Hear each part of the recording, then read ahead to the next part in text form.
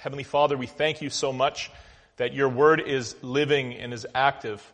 And although we're reading a narrative account of your son's early ministry, it is for us today, even though it is centuries and even millennia old.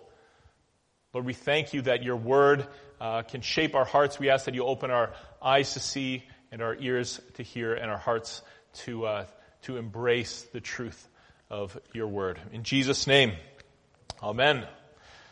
We will observe Remembrance Day in less than 2 weeks.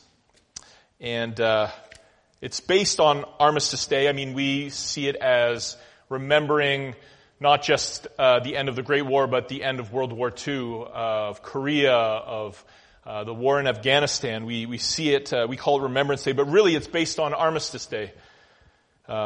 It marked the end of the Great War some 100 plus years ago. And it was in papers plastered across the world. War is over.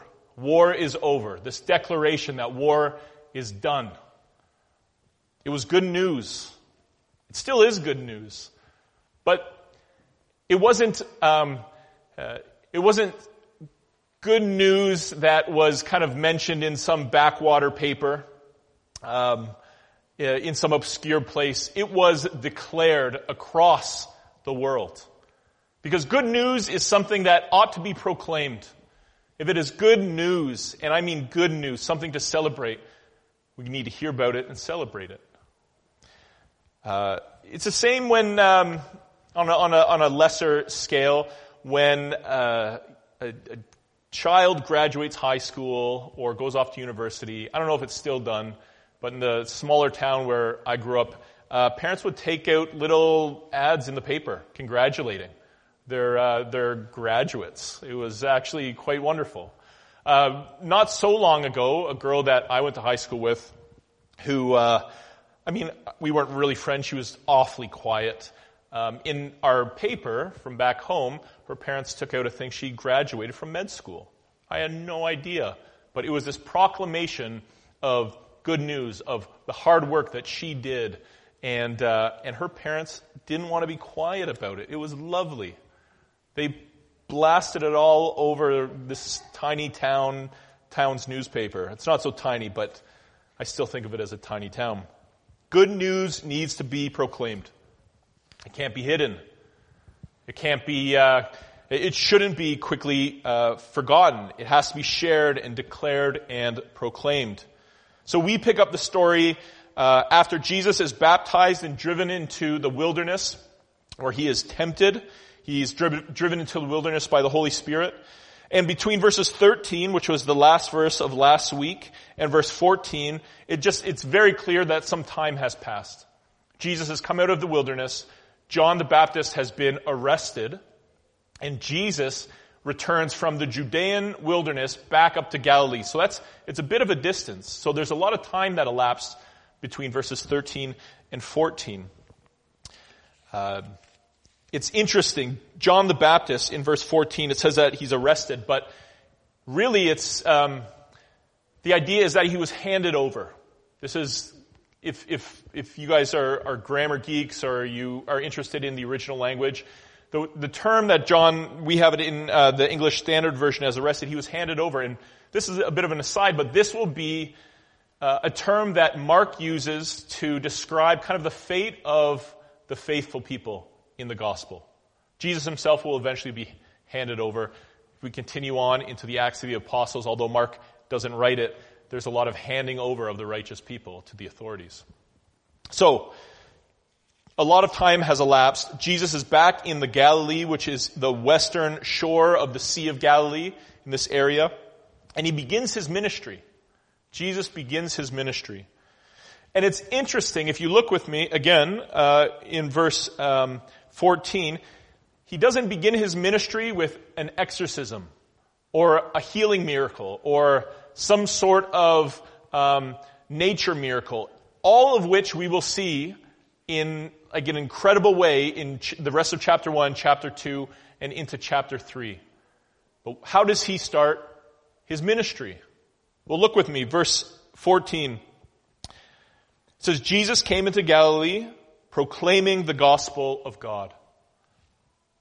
Verse 15, and saying, the time is fulfilled and the kingdom of God is at hand. Repent and believe in the gospel.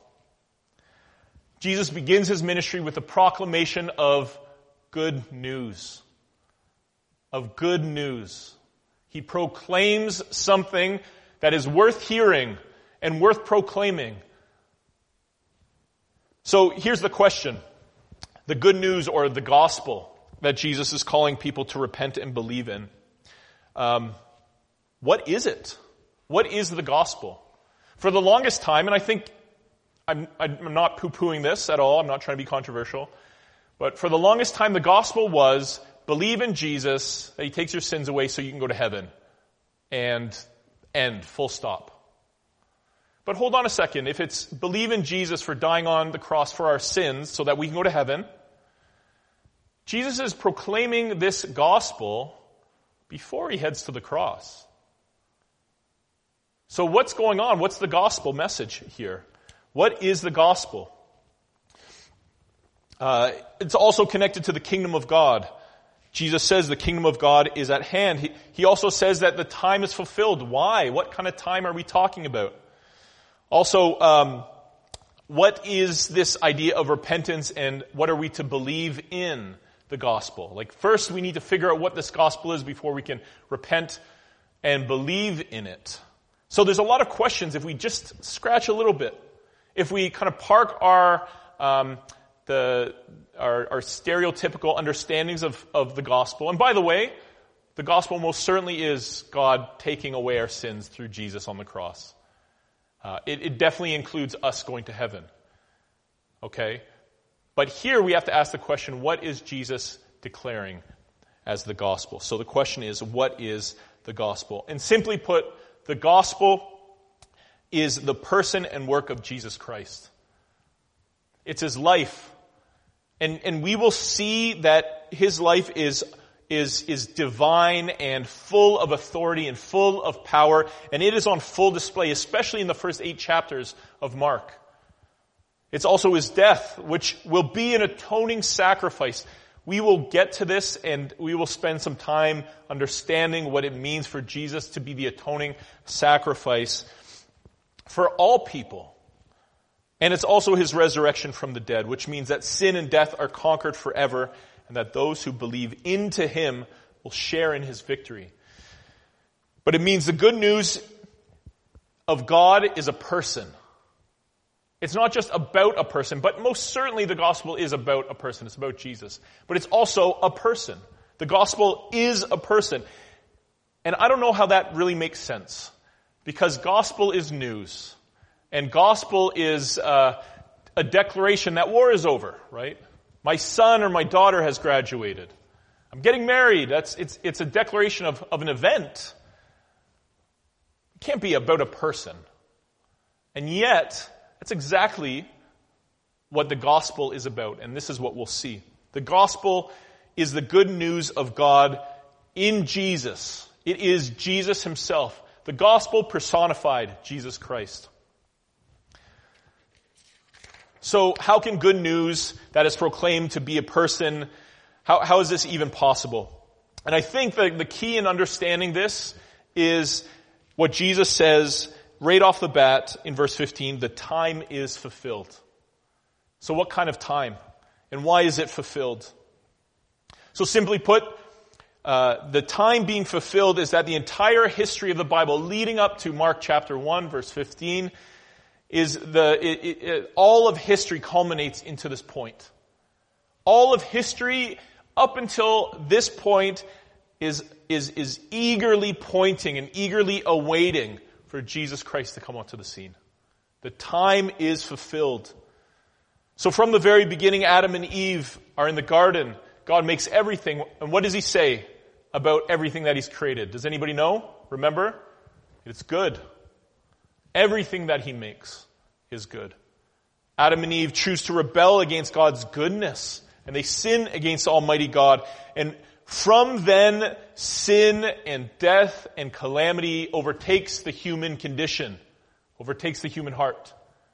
And this is the song that is sung by humanity ever since that moment, and you can read about it in Genesis chapter 3. But right on the heels of their rebellion, God makes a promise that he'd send a Savior. That the bent ways would be made straight. That the wrongs would be made right. That the brokenness would be restored. That hearts that used to be hearts of flesh, that were now hearts of stone, would be made hearts of flesh once again.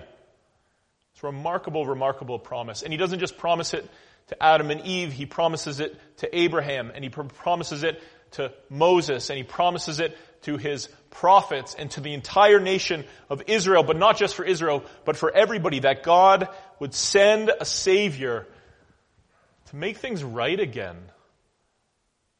And isn't this something we all feel? That when there's something that isn't right, it shouldn't be this way. That it shouldn't be this way to have families break apart and to have children estranged from their parents or husbands estranged from their wives,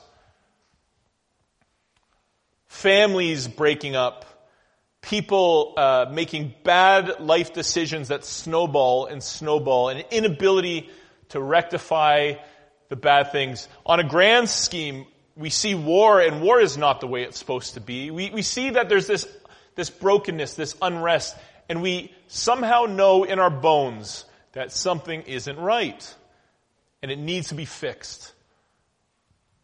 It just needs to be. This is a part of what it means to be human, to see something that's broken and wish that it weren't so? It seems as though from the very beginning, God created us in such a way to long after wholeness. And because of sin entering in and because of death entering in, we have been grasping at that idea, not even really sure what that idea is, but knowing most certainly what it's not, grasping at it. So doesn't this promise of God restoring and fixing and mending and replacing seem exactly what hope is? So God always, another part of this is that what was also lost in the garden is that God no longer dwelt with his people. The garden, sure, it is this beautiful picture of God creating and man naming the animals, and it seems like everything's fantastic and beautiful and wonderful. But the most beautiful thing about the garden is that God is dwelling with his people. That there's this bit where it says that God was walking in the garden in the cool of the day, but Adam wasn't with him, and he calls out to find Adam. What's implied there is that Adam would be walking with God in the garden. That he would know that relational intimacy and connectedness and vulnerability without the fear of getting trampled on, this complete wholeness of God dwelling with his people. And yet that was lost. And ever since then, what happens is that we get little pictures of God wanting to dwell with his people again. We see it in the tabernacle. God rescues Israel from Egypt, but then he makes a tabernacle, this big tent where his presence dwells. And then in the temple, he tells King David to make the temple. Eventually his son makes it, but it's the idea, that's where God dwells among his people. And then the time is fulfilled. And why is it fulfilled? Because when Jesus comes, it is God himself entering into into this world, into the human experience, dwelling with his people. The Gospel of John will say, not to be confused with John the Baptist, the Gospel of John will say in chapter 1 verse 14 that God, he became flesh and dwelt among us. And this is exactly what we're seeing here. So when Jesus says the time is fulfilled, it is all of the hopes and all of the desires of wholeness and of sin being eradicated and us returning to this relationship with God himself Him dwelling with us and us dwelling with Him. This is what it leads to. The time is fulfilled, and all of a sudden Jesus appears, proclaiming the gospel. The gospel is a person. The good news is a person. The time is fulfilled in verse 15. And it is a marvelous. It's just 4 words, and yet it is so heavy and weighted, and the anticipation is just, it's exploding. Because God is now among His people. God has arrived. Good news incarnate has arrived. God Himself would be the Savior, and He would destroy sin, and He would destroy death on the cross forever.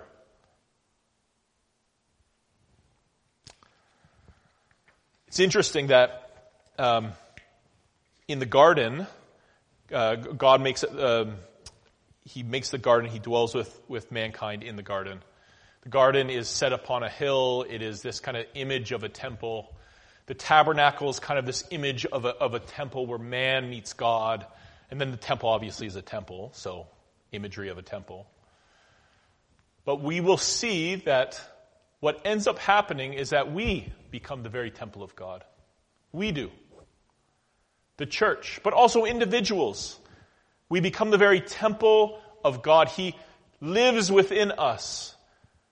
The separation between God and man is no longer in the person of Jesus Christ, but it also is no longer because God now dwells in His church, and it is called the house of God, the church is. But also the imagery, and this kind of speaks to the closeness of this redemption, is that we, the church, are called the very body of Christ.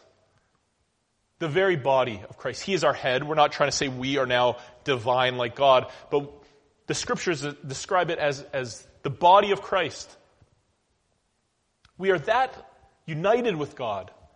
So now, it's not that we're trying to get back to Eden, because what we have in Christ and our hope for what is to come is better than the garden. It really is better than the garden. Which is, it's crazy to think, it's a scandal that God would dwell among us again, but in a way that far exceeds any other way He's dwelt with us in the history of mankind. This is the good news. It is the good news of God in Christ. Jesus Himself is the good news. It is wonderful. This, let's just verses 14 and 15. We're reading 16 to 20, and 16 to 20 are very helpful for us to understand, to know how we are then to live. The first thing is, Jesus says, to repent and believe. So what does it mean to repent and believe in the gospel? It simply is to not trust false saviors. The repentance part. It's to not trust false saviors anymore. Self-help is a good thing, but when it becomes your savior, it will destroy you because you can't help yourself in the way to bring complete wholeness. If you're trying to justify yourself as though that, your sin is, you're proving the reason why you've lived a life of brokenness and sin. It's this pride that is welling up. If that becomes your savior, you will push people away, and brokenness will be your calling card. Because you can't justify yourself. You just can't.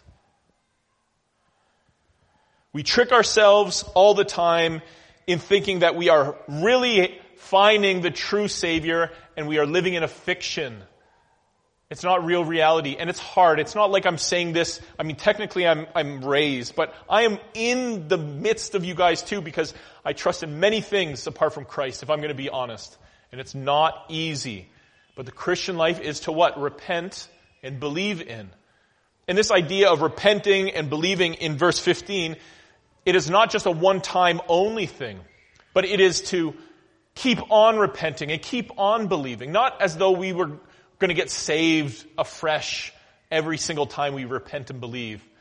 Because we are trusting in God, but our flesh is feeble. So the call is to keep on repenting, keep on believing, keep on trusting God. That is the call of the Christian life. And interestingly, we open up our service here. Because we're doing Holy Communion, we'll enter into a time of repentance in a bit after the sermon. But the entirety of this service is built upon repent and believe, repent and believe, repent and believe.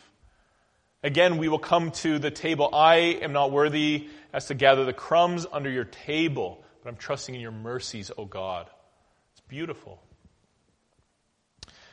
So we are friends with God. The call is to repent and believe and continue on repenting and believing. And the wonderful thing about this is that we will have our citizenship transferred from the earth into heaven. So Jesus says this. He says the kingdom of God is at hand. And just to be clear that the kingdom of God being at hand is an implication of the gospel. It's not the gospel itself. The gospel isn't the kingdom. The gospel is Jesus. But the implication is Jesus is king and we come under we submit ourselves to his lordship and we become citizens of heaven. We talked about this in our Bible study last week, Philippians chapter 3. Our citizenship is in heaven. So we get to participate in the kingdom of God. And what is the kingdom of God? Well, Jesus will show us what the kingdom of God is in the chapters to come. But the kingdom of God is where there is wholeness and where sin is not counted against us anymore, where sickness isn't a thing in the kingdom of God, where oppression isn't a thing in the kingdom of God, where there's no higher authority than the king in the kingdom of God. Our priorities change, and we pledge allegiance to a new crown. And unlike the crowns and governments here on earth, this king doesn't change. And his crown is eternal, and it's only for his head. His victory and rule is forever, and he embodies the very kingdom that he establishes. This is why when we come to church, we will partake at the table as a renewal of our covenant with the King. We will say the creed and we will pray the Lord's Prayer as almost like a pledge of allegiance, so to speak. That here we are in God's church, in his kingdom, and we get to experience what life is like in part in heaven. We get little tastes of it, little pieces of it, little whispers of it. And then we go out and we bring this message to everybody that we see.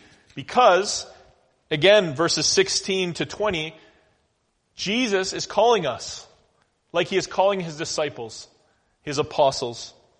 This is what it says. Passing alongside the Sea of Galilee, Jesus saw Simon and Andrew, the brother of Simon, casting a net into the sea, for they were fishermen. And Jesus said to them, "Follow me, and I will make you fishers of men."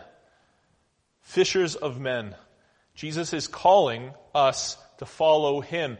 Calling the disciples to follow him, it wasn't like regular rabbis at the time. For a couple of reasons. Number one, you don't follow the rabbi, you follow the Torah. You follow the teachings.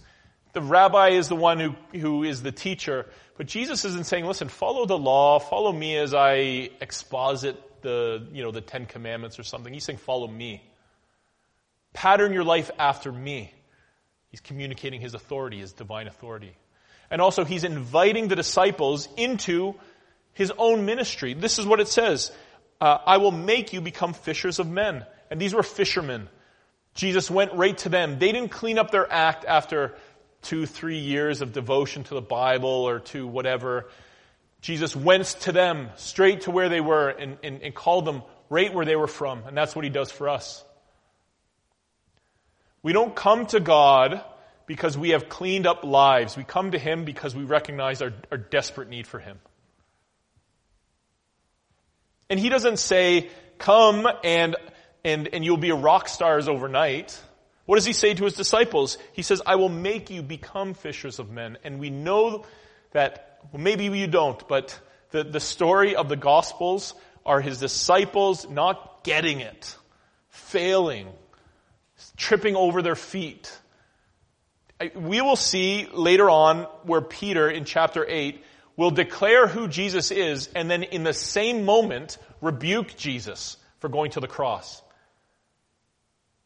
But then we'll see in Acts where the Holy Spirit fills them and they grow and they mature and they become fishers of men. The call for you is to follow Jesus, and He will teach you. He will disciple you. This is what church does. This is why we need the body, because people are going to be able to teach each other and point each other to the Lord. We come here to pledge our allegiance and our love and our fidelity to Christ every week. And we partake with Him in the Great Commission. And just, if it seems overwhelming, it is overwhelming. But listen, let's be overwhelmed together. It is not easy. I need a break every now and then when I'm working at home. We have 3 young kids whom I love, but they're busy and they're loud. So every now and then I'll go to a coffee shop, and I was at a coffee shop, and this guy behind me, he is on a spiritual quest because he's talking about like his business stuff, and then he phones up his friend. He's like, "Hey, listen, man, like, do you believe in psychics? Because I talked to this psychic, and like she totally read my journal. Like, it was nuts." Also talked about some Christian stuff. I kid you not, I was like, "Lord, like, give me strength. I'm going to do this," right? And the guy got up and left before I mustered courage. It is not easy being fishers of men. I'm supposed to be a pastor. Like, listen, that doesn't mean that I'm supposed to be some world-class evangelist, but it's hard. And maybe you guys have stories as well where you want to bear witness to Jesus, but you're afraid. And God's honest truth, that happened to me. I'm not making it up. It was Friday. It happened. But what will He do? We follow Him. We repent and believe. We continue to repent and believe. We trust in the gospel. And what will He do? He will make us fishers of men. The apostles are unique. They are. Okay? God used them in an unbelievably mighty way. But the principle still exists. The call to follow Jesus still exists. It's our call. It is our call. And it is hard, but I think we can do this together by God's strength. Jesus also calls the sons of Zebedee. And the interesting thing is, they immediately drop their nets and they follow Jesus. He is asking you just to follow Him. And that's why when we share about the good news of the gospel, it is important to have these apologetics and these, to have answers ready. But at the very core of it, we're introducing people to Jesus. He's the gospel. We are introducing Him to our friend. And I don't mean friend in a kind of a kitschy way, like a deep, deep friend. That's what we're inviting people to, and it's hard. But listen, we pray, we get encouraged, we encourage one another. We can do this. We can. And we just trust that it's, in the end, when we introduce people to Jesus, we're not saying, "Hey, listen, you need to drop everything you have and follow me as I'm following Jesus." We just trust that God is the one who's going to draw people. Because He's the one who drew Simon and Andrew and John, his brother, James, the other disciples, to countless Christians, to you and me, if you have put your faith and trust in Jesus. It's not because somebody had a fantastic little sermon going on, or you saw a wonderful slideshow, or saw this video, and that's what was the thing. It was God using means, but God who is drawing you to Himself. Friends, the call is to repent and believe in the gospel. The kingdom is at hand. The kingdom is here. I'd encourage you that if you have not put your faith and trust in Christ, do so. And if you have, continue a life of repentance and belief in Him. Please stand. Let us pray.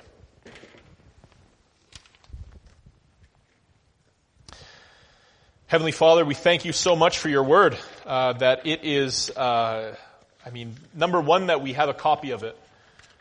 that we can read it, that we don't have to be afraid that secret police are going to bust in and shut us down. Lord, we thank you for the freedom we have here in Canada to read and study, to mark and inwardly digest your word.